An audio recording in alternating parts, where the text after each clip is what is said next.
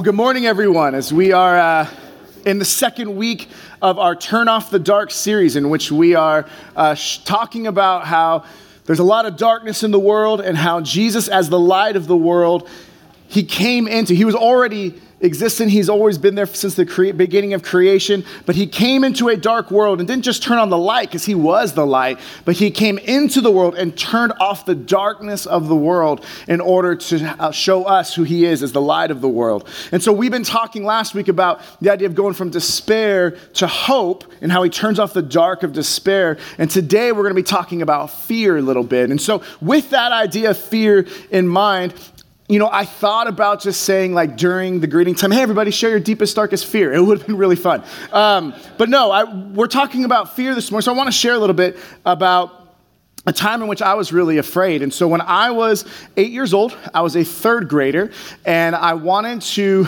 dress up for Halloween as a hockey player. Now, before any of you say, why are we talking about Halloween? This is clearly Christmas.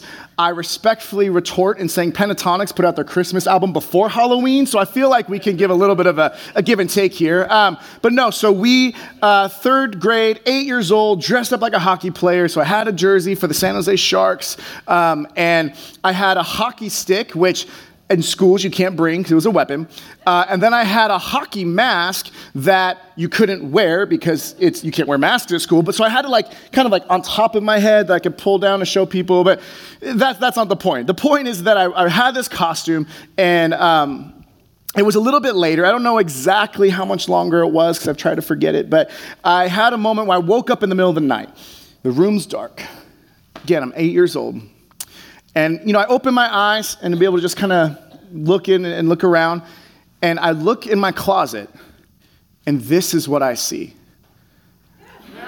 So the mask that I had for Halloween, I didn't know it was glow in the dark. And I didn't know that it had been placed just so, right side up, so that I was like, oh, there's a human murderer in my room. And the only thing that made me feel a little bit more comfort, I had the initial shock, and then there was a moment of okay, it's not a big deal, because it was only 2 feet above the ground. And so either A, it's not real, or B, it would have been way scarier to have something that small with that face. But I share that because, we're talking about fears and just these moments of, this glow-in-the-dark this glow-in-the-dark mask is not what I would consider an encouraging nightlight for an 8-year-old. But instead, this idea of being able to say, when it comes to fear, when you're preparing for a sermon, what happens sometimes is God may bring about various TV shows or interviews or illustrations. And so, part of my job is to, read God's word, to know where we are as a congregation, but then to just be open to where the Spirit may be leading with illustrations. And so one of the illustrations that came up when I was watching TV this week was an episode of The Office. And in The Office, there's an episode called Spooked, which is the Halloween episode from their 8th season, which came out in 2011. And in that episode, the boss is named Robert California. So this is after Michael Scott, and this is the newer boss. He comes in, and he kind of just starts to have a conversation with all the employees of Dunder Mifflin, this fictitious paper company that the denizens or the people there are working there. And so he goes and he kind of finds out what each of them are afraid of. And so, this person says he's afraid of snakes, and this person says she's afraid of dirt, and this person says he's afraid of being buried alive, and this person says that that he's afraid of mummies. And he just kind of walks around and hears it all and talks. And then at the end of the episode, people are kind of arguing, and it kind of just becomes this thing. And he starts telling the story that he had made up on the spot. And in the story, he ties in each person's fear. And so he'll talk about this idea of, someone who's afraid of snakes. And so he talks about how in this fictitious story, there's a baby who's in a crib, and in the crib was a snake that was wrapped around the baby's neck. And so the man who's afraid of snakes is like, oh my gosh, just startling. And then the person and there was so much dirt everywhere, and they felt like they were being buried alive. And so the people that were like that were getting scared. And then he uses these really big words to talk about from the sarcophagi, these bodies come out. And the character who's afraid of mummies, isn't the sharpest knife in the drawer. And so he just goes, they're mummies. He's like, no. And so this whole scene in which he talks about different fears. Now, I get that I could have shown you this and it would have been easier, but it's one of those where it was a little long and there's a word at the end that should not be uttered in church. So I figured I would explain it instead. But it ends with this quote where he basically tells this, points people their fears, puts on his sunglasses and walks away. And then there's like a voiceover at the end, and it shows the different people that are there and the fears that they had discussed. And what he says in his voiceover is that fear plays an interesting role in our lives. How dare we let it motivate us? How dare we let it into our decision-making, into our livelihoods, into our relationships? It's funny, isn't it, that we take a day a year to dress up in costume and celebrate fear. And when I was in jury duty years and years ago, I remember sitting there and they were interviewing some of us and they interviewed a juror.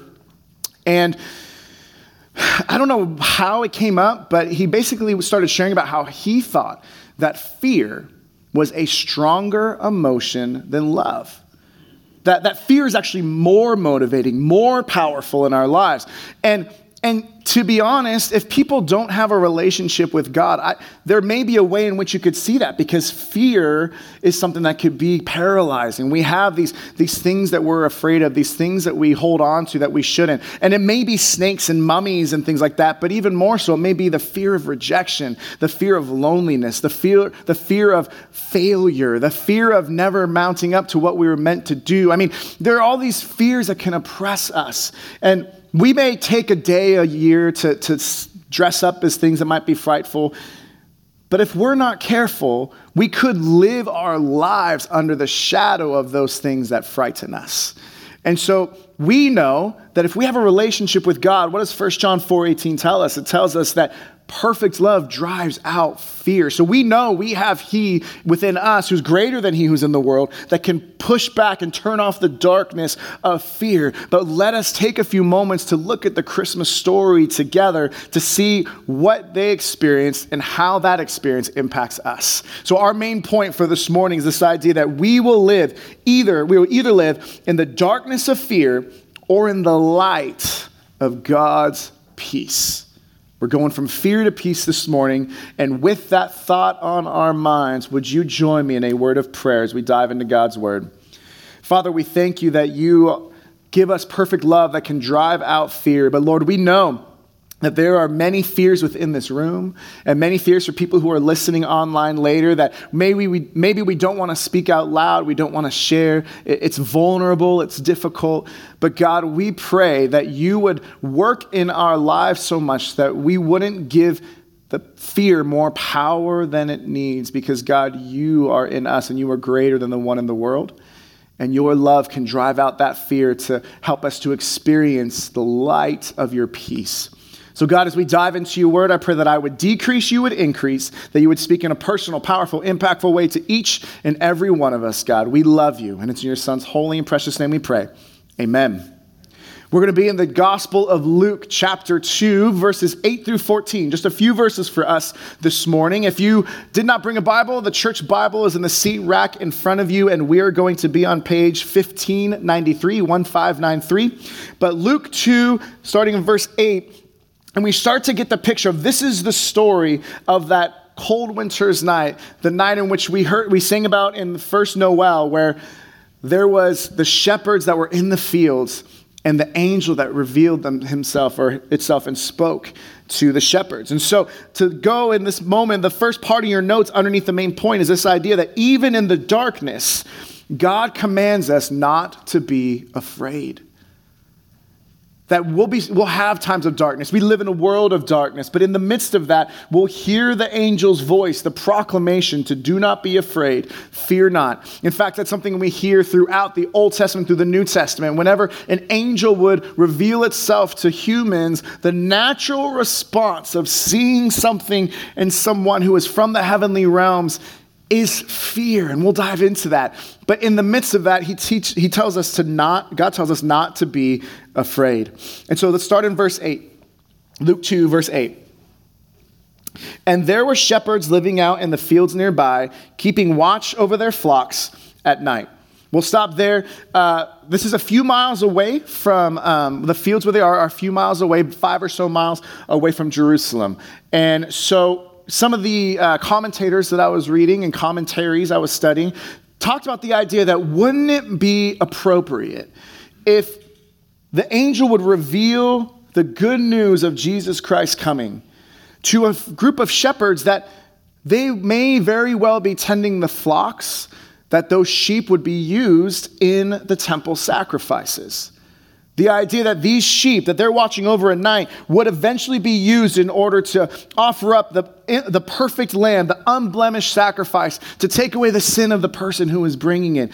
And so God chose shepherds to reveal the good news of Jesus' birth. One, because Jesus is a good shepherd. He's our good shepherd, our chief shepherd.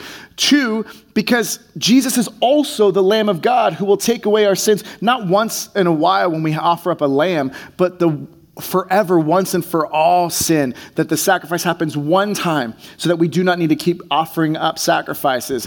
And so isn't it appropriate? Wouldn't it be apt if the angel says, I'm going to go to a shepherd who are watching over sheep to know that there is a great shepherd, a good shepherd coming who's going to watch over his sheep and then to lay down his life for his sheep so they may have eternal life. And so we see this picture, and then the shepherds were also people that were looked down upon in society, that their working with the animals, made them ceremonially unclean. We've talked about the importance of cleanliness and uncleanliness in the Hebrew understanding and the Jewish faith. And so they would be unclean because of their working with the sheep, but then because they were traveling all the time, they wouldn't have the opportunity to go and cleanse themselves ritually through the temple. And so these were outcasts. These were the forgottens. These were the left behinds. These were the looked down upon. And God chose the forgottens and the have-nots and the looked down upons to be able to reveal his good news, to reveal the truth that Christ had come, that the Christ child was here and he was changing everything. And so we see here, verse 8, that's what happened. Verse 9, an angel of the Lord appeared to them, and the glory of the Lord shone around them, and they were terrified. That the right response, that when we see the bigness, the majesty, the power, the glory of God, and we recognize the smallness of who we are, and also the smallness of those words I try to use to describe, they fail to paint the picture of how big and beautiful and amazing God is. And we see that this word, this terror that comes from is this word that means great phobia. And we know the word phobia. If you have a fear of different things, that usually has a phobia at the end of it. And it's this idea of this moment when we see truly who God is, not the picture of God that we think he is, what we think he looks like. When we truly see his majesty and truly see his glory, then we truly experience this great tear, for he is so big and we are so small. And it's the beauty of the gospel that he who is so big came into the human frame that was so small to bring us into right relationship with him. We see a picture of the glory of God and the response of a person in the book of Isaiah chapter 6, that he gets an opportunity to go into heaven. And this is what Isaiah says in verses 6, 1 through 4, as he explains it to us. He says, in the year that King Uzziah died, I saw the Lord, high and exalted, seated on a throne, and the train of his robe filled the temple. Above him were seraphim, which is a type of angel, each with 6 wings. With 2 they covered their faces, with 2 they covered their feet, and with 2 they were flying. And they were calling to one another, holy, holy, holy is the Lord Almighty. The whole earth is full of his glory. And at the sound of their voices, the doorposts and the threshold shook, and the temple was filled with smoke. That it talks about the power and the majesty of the throne room when Isaiah gets to see God. And yet, here's Isaiah's response in verse 5. It'll be on the screen. Woe to me, I cried. I am ruined, for I am a man of unclean lips, and I live among a people of unclean lips, and my eyes have seen the King, the Lord Almighty. That this word, I am ruined, is this idea of unglued or undone, that I'm completely changed and I fall apart at the power and majesty of God. And the shepherds, they experience this fear of saying, The glory of the Lord shone around them when the angel of the Lord came to them. And so they were terrified. They had this great phobia. But our point under this area is that even in the darkness, God commands us not to be afraid. Even in the darkness, and even in those times where we feel like there's no way out. As we see with most angelic visitations, like I said, they were commanded not to be afraid. In fact, the same commandment of do not be afraid in verse 10 is throughout the Christmas story, that the Christmas story doesn't start with, hey, everybody, everything's really exciting. It says, hey, do not be afraid because an angel visited Joseph. And do not be afraid because an angel visited Mary. And do not be afraid because an angel visited the shepherds. And we look at this idea that even when we're in darkness, even in those moments where we are surrounded by darkness and fear, God says, do not be afraid. Why? Because even in our darkest moments, God is with us. Jeremiah 30, we were reading for the Advent area, that fear and terror are the cries, not peace. And yet he says, even in the midst of that, I am with you, and Jacob and my people will experience peace once again. We see the same idea in Psalm 139, one of my absolute favorite chapters in Scripture.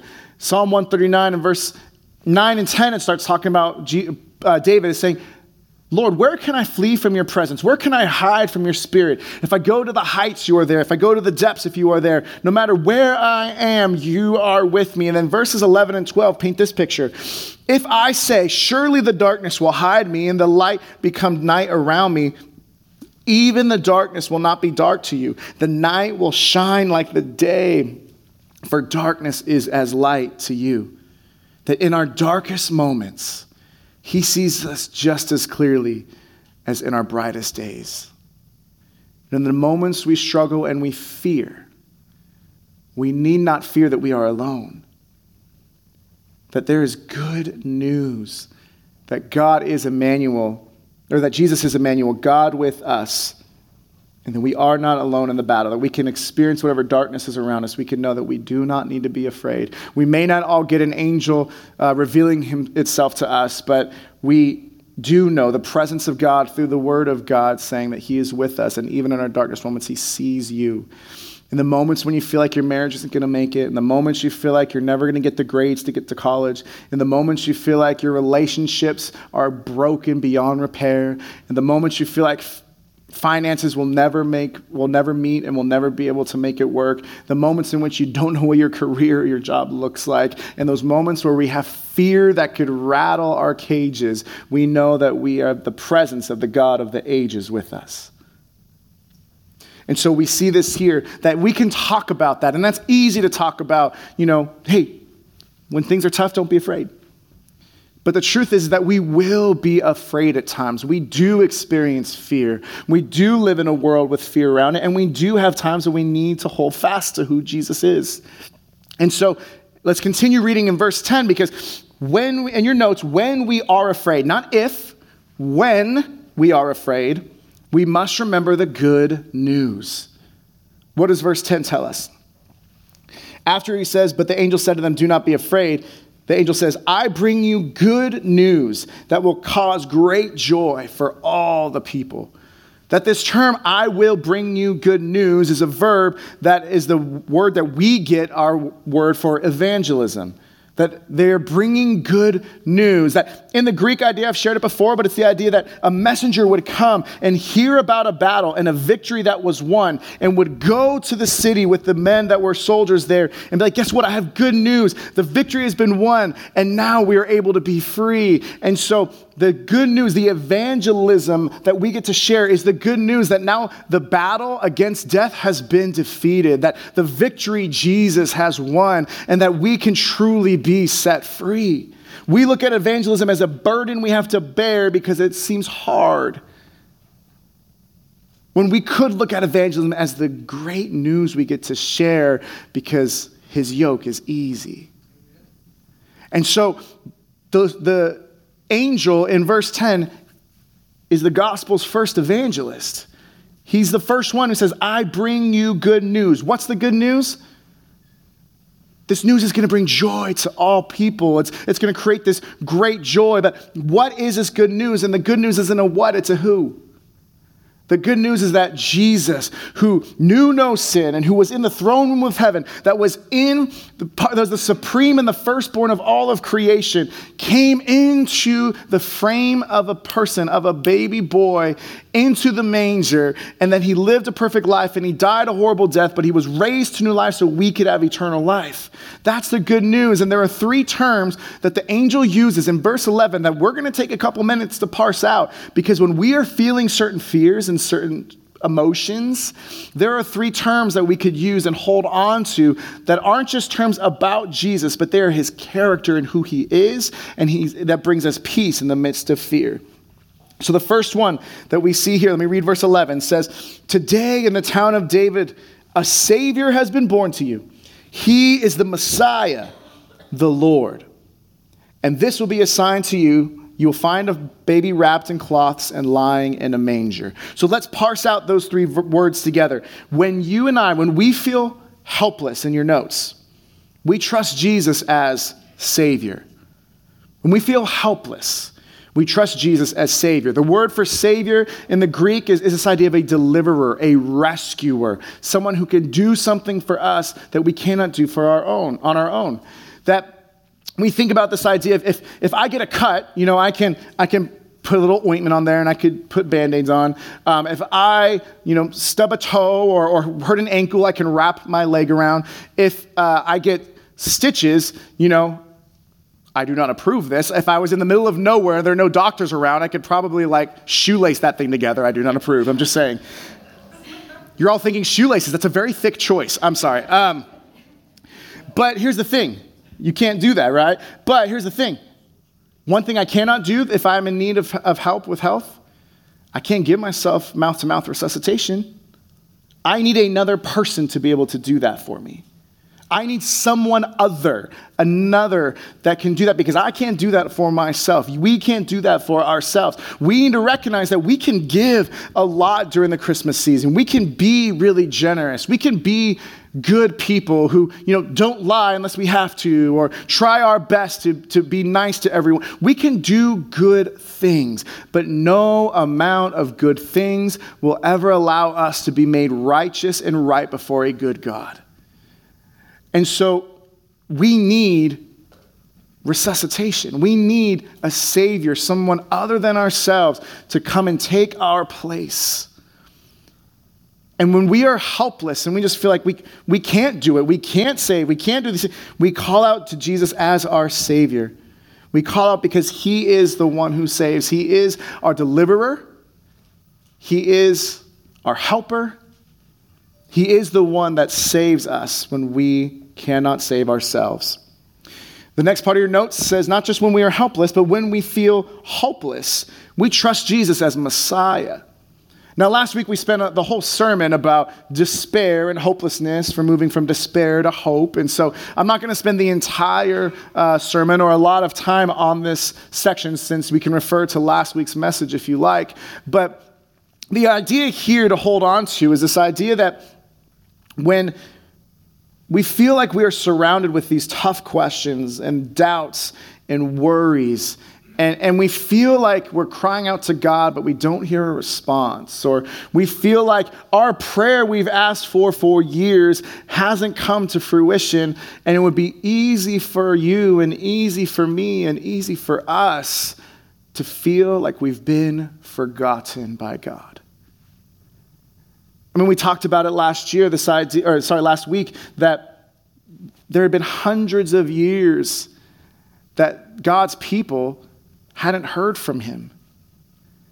That we see how in Egypt, that it was like, oh, God remembered his people. We see Hannah prayed to have Samuel, and God remembered her. It doesn't mean that he actually forgot about her, but it can feel like we've been forgotten when the darkness still pervades and we haven't seen any hope or light. But the reason we can hold on to Messiah in that is that the people that have known that they are God's special people, that he said, hey, listen, I know right now that you're in Egypt, but there's a Messiah that's going to come. I know that you're surrounded by the Philistines and the Jebusites and the Hittites and the Tivites and all of the ites, but there's going to be a Messiah who's coming. Listen, I know that the Assyrians are coming and you're going to have to be cast into exile, but there's a Messiah that's coming. And I know that the Babylonians are coming for the southern tribes, and there's a Messiah that is coming, that Aslan is on the move, that God is still working. So hold on to hope, because the Messiah child that we read about here is proof positive that God does not forget his people. It is proof positive that God remembers us and sees us. And it is proof positive that no matter how hopeless life may seem, that God is doing things behind the scenes that would allow us to know that we could hold fast to his hope. And so when we are feeling hopeless, we can cling to Jesus, trust him as our Messiah. When we're helpless, we trust him as Savior. When we're hopeless, we trust him as Messiah. And then when we feel powerless, in your notes, powerless, we trust Jesus as Lord. See, we live in a world where fear can be prevalent, right? I mean, I have my phone pops up with news notifications when things happen. And so, you look down on your phone and you start to see just one specific thing of how many shootings there have been this year. In fact, 2 more this past week, right? One in Pearl Harbor and one in Florida. And those are the ones we know about. And it could create this fear of thinking, I don't want to go outside of the house. Because it could hit Pearl Harbor, it could hit Pensacola, Florida, or it can hit Poway, California, and all these things. It feels like it makes us want to hide, and it wants us to cower and wants us to be afraid. There's a reason why when it comes to terrorism, it's called terrorism, because it wants to instill that terror in our lives to stop people from living. That this past week, when I took Shaylin to the mall at the North County, West Covina, I'm sorry, that's my old. Anyways, Westfield, North County, in Escondido, I remember, and this was the first time I really thought about it, I was like, there's a bunch of people walking around. I sat with my back to the door facing the elevator, if you can picture that, right by where the Chipotle is. And I remember thinking, if someone were to come into this room right now and to start firing, what would I do? Maybe I shouldn't have had my back to the door because now I can't see who's coming in. And maybe it's something where, I would like to, do I run? Do I try to hide? Well, all the tables there are open because that's modern and we have no place to be able to hide behind things. What would I do if something were to happen right now? And it started to just make me think a little bit more, and it's easy to give into that fear. And one of the fears I have is that I would be unable, if someone were to, attack or try to harm our family, I would be unable to protect them. That is a fear that I have. And, I know that the stage adds like 1.5 feet, but I'm only 5'8" on a good day, people. And I don't have any martial arts training. It's like I'm not prepared to protect my family. And that is a legitimate fear.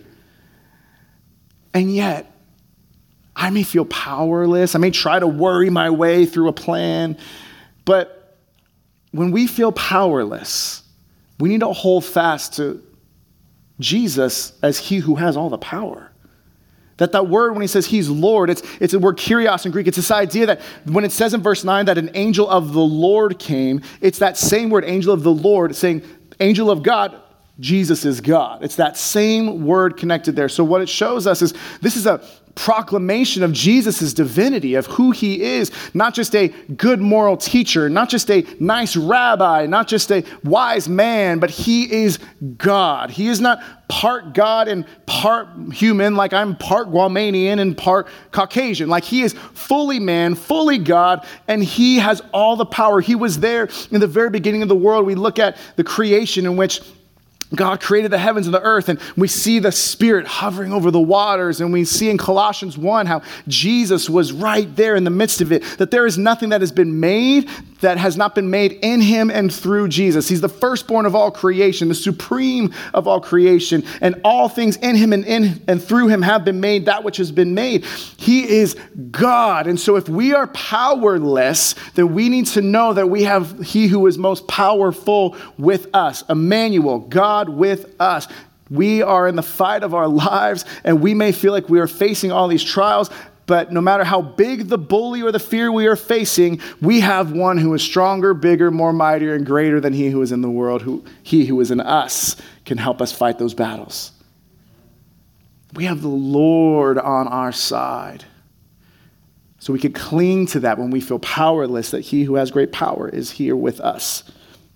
Now, as we close, in the last point of your notes there, we're talking about the good news, and we're talking about not to be afraid in the darkness, not for us when we are afraid to remember the good news that Jesus is Savior, Messiah, and Lord. But we also need to take a moment here to look at to whom does God give his favor? What does it look like to experience the peace, and how do we get there? So in your notes, it says God's peace comes when we move past our fear and enter into his favor. What does this section say? Verse 13 and 14. Suddenly, a great company of the heavenly hosts appeared with the angel, praising God and saying. So again, the heavenly host is a militaristic term. It's the word that we use for the angel armies that are at the disposal in the heavenly realms. And a company of angel armies gives us an idea of how many soldiers are in a company of a human army. I mean, this is not four that just came and sang a barbershop quartet with the angel of the Lord. Like, this is a multitude of angels who are praising God together and saying this in verse 14, "Glory to God in the highest heaven, and on earth peace to those on whom his favor rests."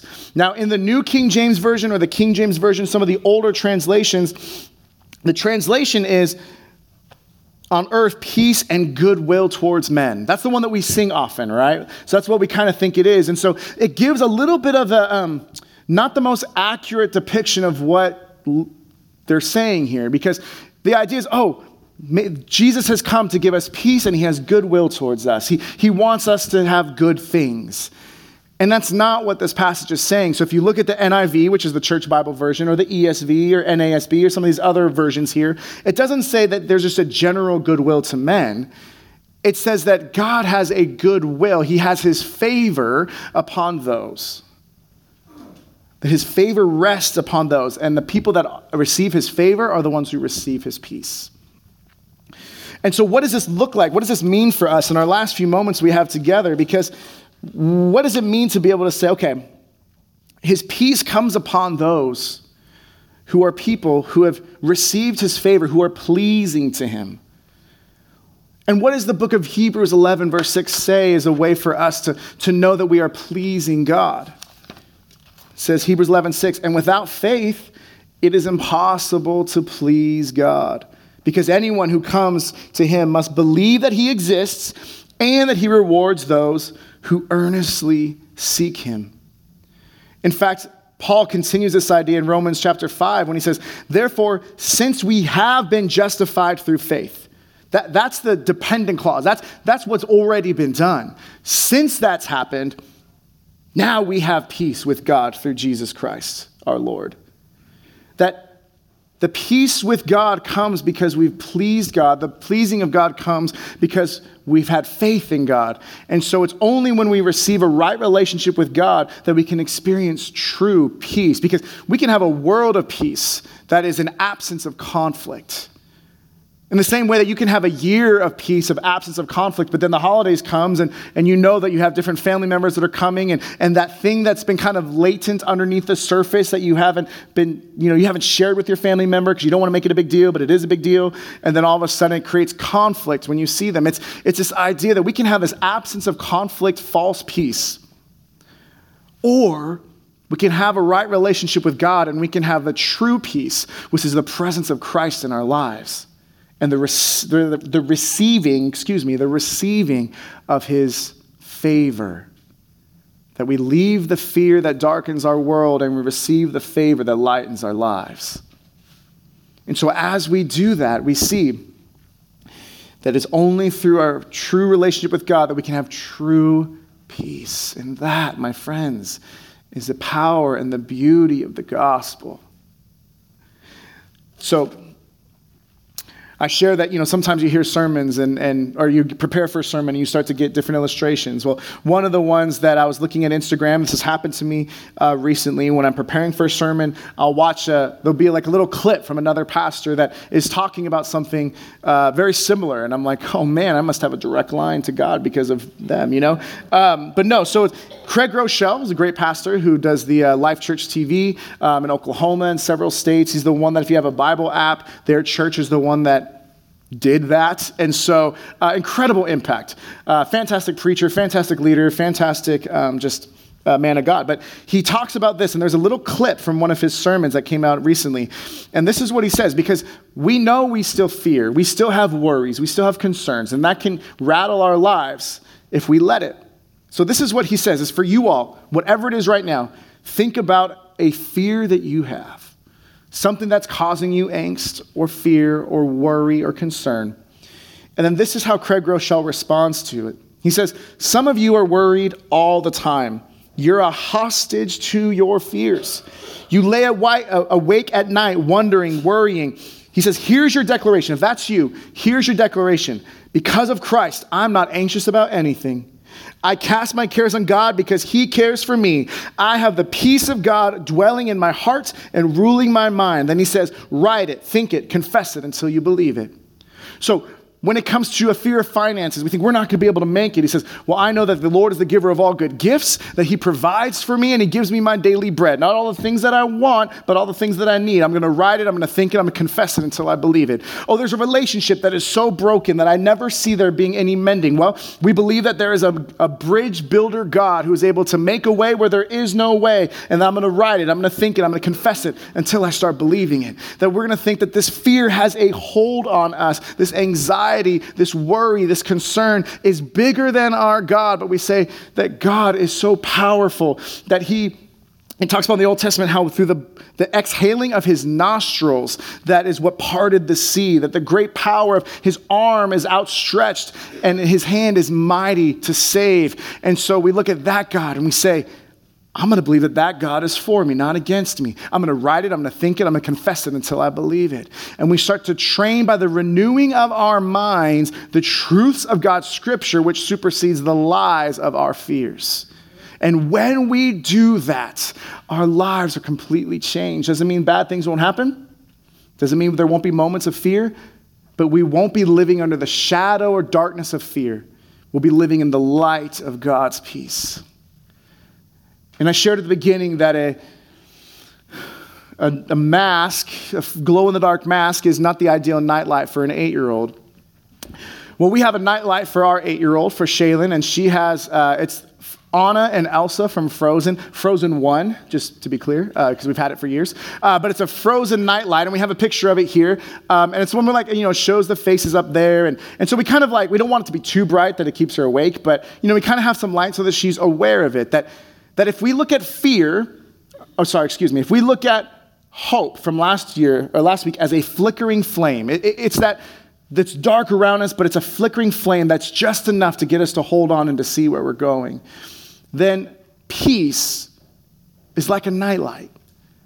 It's that which gives us in the midst of darkness an awareness that we're not alone. We could see, that toy that looks like a monster is really just a stuffed animal. It gives us the ability to turn off the dark of fear and to see the light of God's peace, and it gives peace to kids. But you and I, we don't have, we don't want the nightlight of a glowing mask in the closet, and we don't even have a nightlight that's like a little Anna and Elsa in our room. You and I, we have the nightlight that the shepherds received in the darkest of nights. We have the nightlight that was the glory of the angels saying, guess what? I'm the first evangelist. There is good news that's going to bring joy to all the people, that to you, born in the town of David, there is a Savior, a Messiah, Christ Jesus the Lord, and that is what allows us to have the nightlight in the darkness of our lives, to know that God is with us. He is with you, and he is powerful beyond measure. He does not forget us, and he can save us in a way that only he can, and that is the Messiah who came. That is the Messiah who lived. That is the Messiah who died, and that is the Messiah who was raised to life so that you and I can have new life for all of eternity. that we have that nightlight, that we do not need to be afraid, even in the darkness. That we are no longer hostages to our worries or our fears. We are no longer captive or held captive by them, but that we are no longer slaves to sin. But we, you and me, when we give our lives to Jesus, we believe in our hearts and confess with our mouths, we are children of God. And children of God have peace because they know their daddy is with them.